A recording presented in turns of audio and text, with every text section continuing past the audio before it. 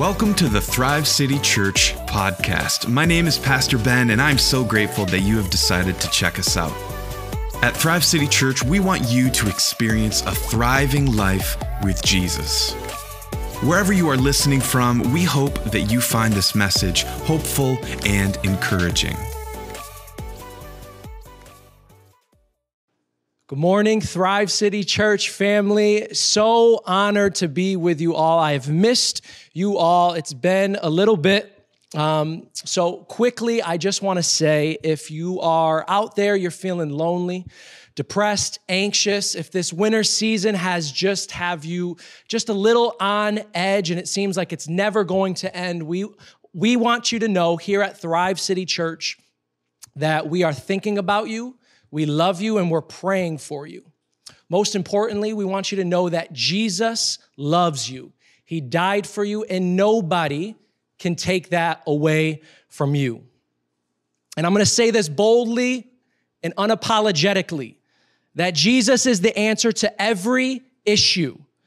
And for every heart that has ever existed, he is the universal remedy to your every need. The Bible says that in him all things exist. So that means our every need lives in a person. And his name is Jesus. There is no greater name. There is no greater truths out there. He is it.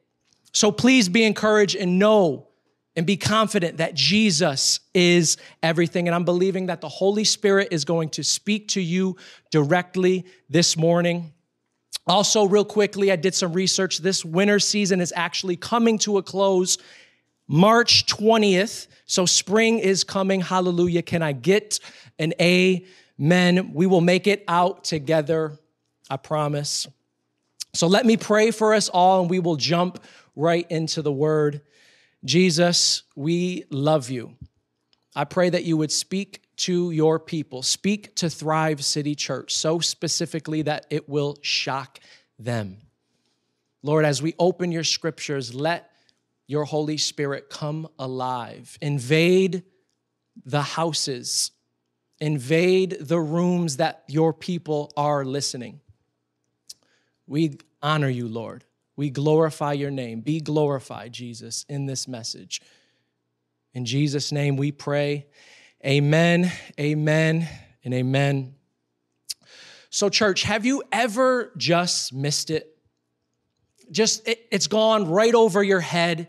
Now, if you're anything like me, if there's any husbands out there, if you're a man out there in general, we miss it all day, every day. It's just something in our DNA. I don't know why that is, but we just miss it. We miss the mark. Now, I got a quick bad husband moment for everyone out there. I wonder if anyone else can relate. So here at Thrive City Church, we have a confession. So for me, I suck at introducing my wife. Honey, if you're out there listening, I know you are. I love you. Church, please pray for me. I am terrible at this. I'm guilty of it. So just the other day, we were going to a family friends function and we go to this restaurant and there's people that I have not seen in forever. And of course, my wife also does not know any of these people. So I'm kind of bouncing around. People are in that corner. People are over there. And I'm just like, oh my goodness, I haven't seen them in so long. So I'm making my rounds. All of a sudden, 30 minutes goes by. I turn to look to my wife, Naomi, and she's not there. So I just start frantically glancing around the room. Where is she? Then all of a sudden, I look to the corner of my eye. She's sitting down by herself, and she has this look of terror. I'm telling you, if there's any married couples out there, your wife has the ability to just look into your soul at times, and it is terrifying. It's terrifying. And so I do what any other husband would do. I walk over to the table. I ask her, honey, what is going on? Can I get you a drink? Can I get you some food? Crickets. She doesn't answer me. So I look to my brother, who also made his way over because he knew what was happening. And I go, Kyle, what is going on? And I wrote this down. His exact words, bro, you got to get better at introducing your wife to people. You suck at it. So for the rest of the night, I understand what I did. I'm working overtime. I'm introducing her to people that she already knows 2 or 3 times. I am not going to ruin this night because I did not introduce her. I'm going overtime on this one. So that's just one example, right? How many more are there? How many more times do we just miss it as flawed human beings? Very flawed we are. How many more times do we just miss it? Now, today we're going to explore how 2 men missed it in Luke 24. And I've titled this message, Don't Miss Him. Don't miss him. So let us all turn in our Bibles to Luke 24, 13 through 32. And the context here is Jesus has already been to the cross. He's been beaten brutally, murdered on a cross, and he's been put in a tomb. 3 days later, 2 women, Mary and Mary, one is Mary Magdalene, the other one, not sure, but they go to the tomb and it's empty. The body of Jesus, it's not there anymore. And so they're just frantically worrying what in the world has happened to Jesus's body. And then 2 angels appear.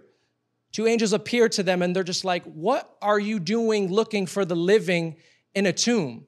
He's obviously not here. He's resurrected. Please go tell the other disciples. So they go off. They run to the other disciples. The disciples are so beaten down, crushed over what happened to Jesus that they don't even believe the Marys. They don't believe what they just experienced. They don't believe the angels. So we're going to pick up in Luke 24. This is the road to Emmaus. These 2 disciples are actually leaving Jerusalem, the place that Jesus died. They're leaving the other disciples. They're hopeless. They're leaving. They're done. So we'll pick up in verse 13. It says, later that Sunday, 2 of Jesus' disciples were walking from Jerusalem to Emmaus, a journey of about 17 miles. They were in the midst of a discussion about all the events of the last few days when Jesus walked up and accompanied them in their journey. They were unaware that it was Jesus walking alongside them, for God prevented them from recognizing him. So I'm just going to pause real quick. We have to acknowledge that this is just an incredible start to this passage, that Jesus has just been murdered, and then he appears to 2 of his disciples who are utterly hopeless at this moment, and he appears to them. I just think that is so profound. And so we pick up, and Jesus said to them, you seem to be in a deep discussion about something. What are you talking about so sad and gloomy? They stopped. And then one of the man named Cleopas answered, have you heard? Are you the only one in Jerusalem unaware of the things that happened over the last few days? And so Cleopas is actually found in the Gospel of John. And in the Gospel of John, Cleopas is known to be Jesus's uncle. So more emphasis on the importance of this disciple. The other one is unnamed. We don't know who he was, but Cleopas we do. He was the uncle of Jesus. So the importance of this disciple who is actually family with Jesus. He's walking away from the very place where he should be. Now Jesus asks, what things? The things about Jesus, the man from Nazareth, they replied. He was a mighty prophet of God who performed miracles and wonders. His words were powerful and he had great favor with God and the people. But 3 days ago, the high priest and the rulers of the people sentenced him to death and had him crucified. We all hoped that he was the one who would redeem and rescue Israel. Early this morning, some of the women informed us of something amazing. They said they went to the tomb and found it empty. They claimed 2 angels appeared and told them that Jesus is now alive. Some of us went to see for ourselves and found the tomb exactly like the woman said, but no one has seen him. Jesus said to them, why are you so thick-headed? Why do you find it so hard to believe every word the prophets have spoken? Wasn't it necessary for Christ, the Messiah, to experience all these sufferings and then afterward enter into his glory? Then he carefully unveiled to them the revelation of himself throughout the scripture. He started from the beginning and explained the writings of Moses and all the prophets, showing how they wrote of him, revealed the truth about himself. As they approached the village, Jesus walked on ahead, telling them he was going to a distant place. They urged him to remain there and pleaded, "Stay with us. It will be dark soon." So Jesus went with them into the village. Joining them at the table for supper, he took bread and blessed it and broke it, then gave it to them all at once. Their eyes were open and they realized it was Jesus. It was Jesus. Then suddenly in a flash, Jesus vanished before their eyes. Stunned, they looked at each other and said, "Why didn't we recognize it was him? Didn't our hearts burn with flames of holy passion while we walked beside him?" He unveiled for us such profound revelation from the scriptures. That last verse fires me up. Church, don't our hearts burn with flames of holy passion while we walk beside Jesus? Now, there is so much in this passage. I know that's a large passage of scripture, but I want to narrow it down and I want to talk about a few points that I believe that we can learn in this passage in Luke. And we're going to do this by answering two questions. The first one is, how can we miss Jesus? The second one will be, how can we make sure that we don't miss Jesus? Now let's tackle that first one. How can we miss Jesus? What these disciples did and what we can do is we can miss him by misidentifying who he is. What does this mean? It isn't until he is lifted above all things that he can be everything for you. Some people want him to be everything, but they won't put him above everything. So if we go back into the scripture in Luke 24, verse 9, these two men say this about Jesus. Now Jesus asks them, "What things?" The things about Jesus, they replied. Jesus from Nazareth. They say, "He was a mighty prophet of God who performed miracles and wonders. His words were powerful and he had great favor with God and the people." Now, this has to be the biggest misunderstatement of all time. Isn't he much more than the description that these two disciples have given him? Isn't he much more than a prophet who performed mighty miracles? We will miss him if we don't properly identify who Jesus is. That's not to blame these men. Remember, they've just experienced a very traumatic experience. They saw their prophet, their miracle worker, the person they've been walking with, they just saw him murdered on a cross. They're hopeless. They weren't able to see him because they didn't know all that he was. Now let's look at the Bible. Let's look at what the Bible says about Jesus. Now let's take a listen to the change of language around who Jesus is. It comes from Ephesians 1, 20 through 22. And the Apostle Paul says, "God's power was released when he raised Christ from the dead and exalted him to the place of highest honor and supreme authority in the heavenly realm.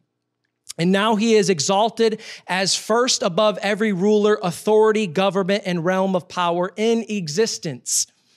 He is gloriously enthroned over every name that is ever praised, not only in this age, but in the age that is coming, and he alone is the leader and source of everything needed in the church. God has put everything beneath the authority of Jesus Christ, and he has given him the highest rank above all others." I love how it says he alone is the leader and source of everything needed in the church. That is back then, and that is still today. At Thrive City Church, Jesus is the greatest leader of all. No questions asked. Thrive City Church, he is so much more than a prophet who performed miracles. With so many different opinions out there, even back then, 2,000 years ago, and still today, we still have questions. Who is Jesus, and how can we properly identify him?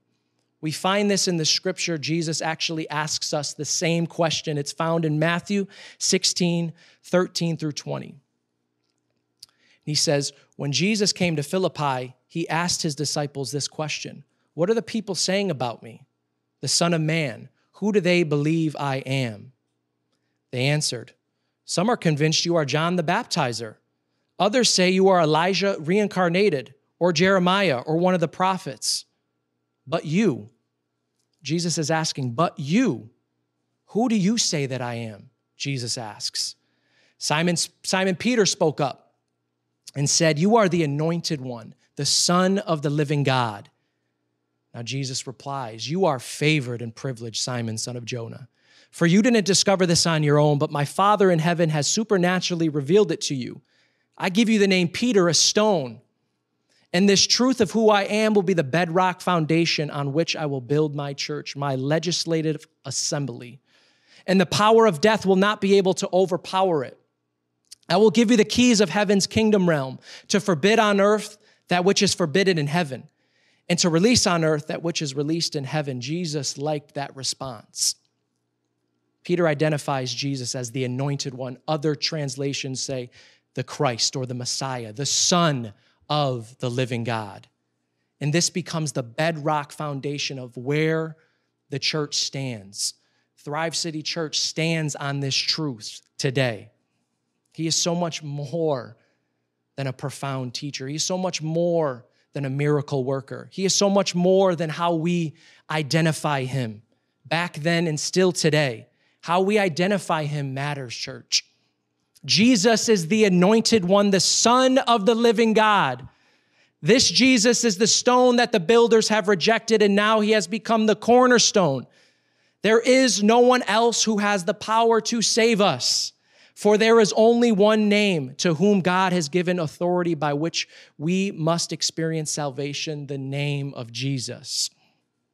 Amen. So let's continue in the scripture with Luke 24 and 21. And it says, "But 3 days ago, the high priest and the rulers of the people sentenced him to death and had him crucified. We all hoped he was the one who would redeem and rescue Israel." Now, this shows that these two disciples had an expectation around what they thought Jesus was to do for them and what he came to earth for. Now, again, it's not to blame these disciples. Roman rule was taking over the entire globe back then. They were so oppressed. They were looking for the mighty military Jesus. They wanted him to come with a sword, but he had a different agenda, a much more powerful one. But don't we all do this? Don't we all have expectations around what we believe God is doing and what he should do for us? We have these expectations, and if they're not met, we begin to question and wonder, is God really working? Is God really moving? Did I really hear him correctly? What's he doing? I know I'm famous for this one. Just the other day, me and my wife like to kind of look back, and we like to look forward to the future and what God is doing, what he has already done. And we had this moment. She looked at me and she was like, "Man, we were so focused on these two things. But when we look back now, we saw all that God has done in our lives, but we couldn't see it. We weren't experiencing it because we were so transfixed and focused on the few things that he wasn't doing. But he's doing so much more, church. We get so busy in the past season looking at what God hasn't done that we become blinded to all that he already has done and is continuing to do. We miss out on so much when we do this. We must shift focus. And if we don't, we will miss him. So what are we to do? Do we have to let go of all of our expectations of what we believe God is to do for us? Maybe. If they're holding us hostage to all of what he's doing, then yes, we should lay the expectations down, trusting that he is working everything together already for those who love him. Don't miss out on what God is doing because you're so focused on what he hasn't done. He's doing so much more in this season. Now, the second question. Remember that second question? We're going to tackle this one. What we can do to make sure we don't miss him. I believe we need to stay away from casual Christianity. Some of us are good with casually seeing Jesus on a Sunday, then letting him go for the rest of the week. Did anyone else out there grow up going to church every Sunday? Your mom and dad would make you go. It's very easy to fall into this very casual relationship, this casual Christianity. Anyone who's grown up in church knows what I'm talking about. Get your Jesus on Sundays and then leave him for the rest of the week. It's something that's very easy to fall into. But if we look back into Luke 24, verse 28 through 29, he says, as they approached the village, Jesus walked on ahead, telling them he was going on to a distant place. They urged him to remain there and pleaded, "Stay with us. It will be dark soon." So Jesus went with them into the village. Now remember, these guys were filled with grief, confusion. I believe this is part of the reason why they could not see that Jesus was walking alongside of them on the road to Emmaus. You see, a lot of us allow Jesus to walk with us for a little while. Then as he goes ahead, we just let him go on by. But did you hear the language these disciples used? They said, "Stay with us, Jesus." They pleaded with him, "Remain where we are." They weren't going to let him casually walk away. Now, I believe what actually kept Jesus with those two disciples was the desperation and the bankruptcy displayed from these two men. The Spirit of God will always respond to bankruptcy and dependency. Dependency, church, is Christianity. Remembering we have nothing without Jesus. That we can't even want him without him. We can't even love him without him. Totally bankrupt and totally dependent on him.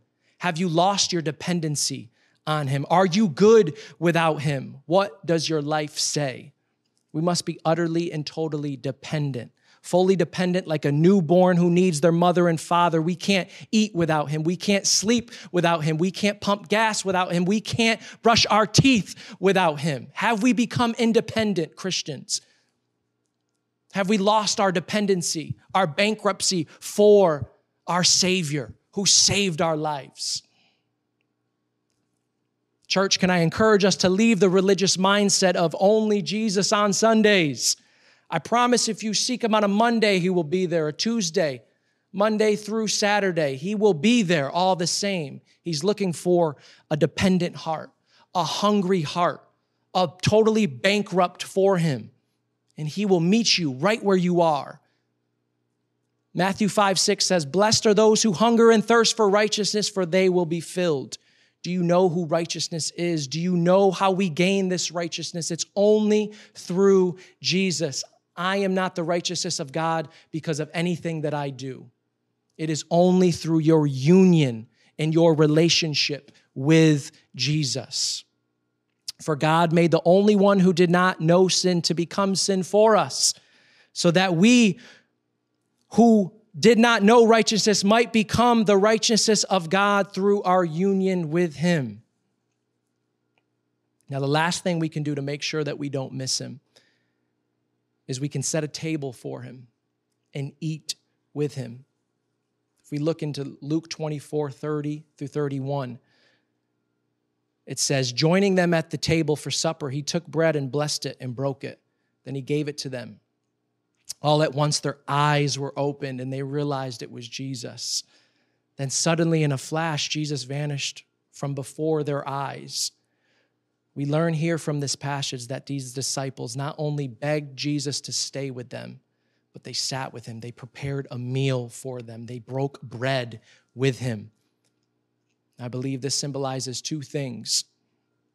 Number one is intimacy. Second one is friendship. Think about inviting someone over, cooking for them, setting the table before them. In those moments, there's safety, there's friendship, there's intimacy happening around that dinner table. Something special. We should do it more. That is the place where religion is unpacked and relationship becomes the dominant voice. Jesus is no longer a theory or a doctrine or something that we practice. No, we have a real life relationship that we begin to have around the dinner table. And this is the very thing that opened these two men's eyes. And I believe it can open our eyes to him as well. Church, let's invite Jesus over. Let's sit with him, prepare a meal for him, be intimate with him, make it personal. He's so much more than what we do on a Sunday. He's so much more than what we talk about. He is so much more. And then this is when relationship will triumph over religion. I'll end with the last part of Luke 24. And they said, stunned, they looked at each other and said, why didn't we recognize it was him? Didn't our hearts burn with the flames of holy passion while we walked beside him? He unveiled for us such profound revelation from the scriptures. They left at once and hurried back to Jerusalem to tell the other disciples. When they found the 11 and the other disciples all together, they overheard them saying, it's really true. The Lord has risen from the dead. He has appeared to Peter. Then the two disciples told the others what had happened to them on the road to Emmaus and how Jesus had unveiled himself as he broke bread with them. Thrive City Church, let us not miss him in this season. I don't believe we can afford it. Let us know and learn all that Jesus is in our lives by not misidentifying who he is. He is supreme above everything in our lives. Let us not miss out on what he is doing because we are so focused on what he hasn't done for us. He is doing so much more than we know and that we give him credit for. Let us get away from the standard casual Christianity and let us burn again with the flames of holy passion for him. Dependency and bankruptcy is Christianity. And finally, let us set a table before him and eat with him, break bread with him. He is so desperate for authentic and intimate friendship with us. Now, church, if we have forgotten who he is, if you have forgotten what he has done for you, I want to urge us to look back and remember all that he is doing and that he has done. And we can say, just like these two disciples did on the road to Emmaus, didn't our hearts burn? Don't our hearts burn, church, when he walks alongside of us? He wants to walk with us today and every day with those burning flames of passion that we have for him. Now, some of you may be asking yourself, how do I do all this stuff? What are you even saying? How can I identify who Jesus is? I don't know him. How can I burn for someone that died thousands of years ago? How do I set a table and eat with him? Very first thing that we can do is we can surrender our lives to him and make him Lord of our lives.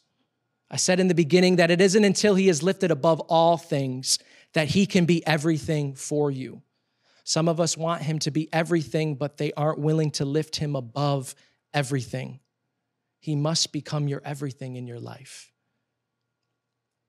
Now, if you have never made Jesus Lord of your entire life, leaving everything behind to follow him, and you would like to do so, I would love to pray with you. The Bible says that we are dead in our transgressions and in our sin. But this is why the scripture says, arise, you sleeper. Rise up from your coffin and the anointed one will shine his light in you. Now, if you know you need Jesus, if you know this is speaking to your heart and you want to give your life to Jesus, then as a church family, let us pray together. Jesus, I need you. I want to make you my Lord and my Savior. I place you above everything in my life.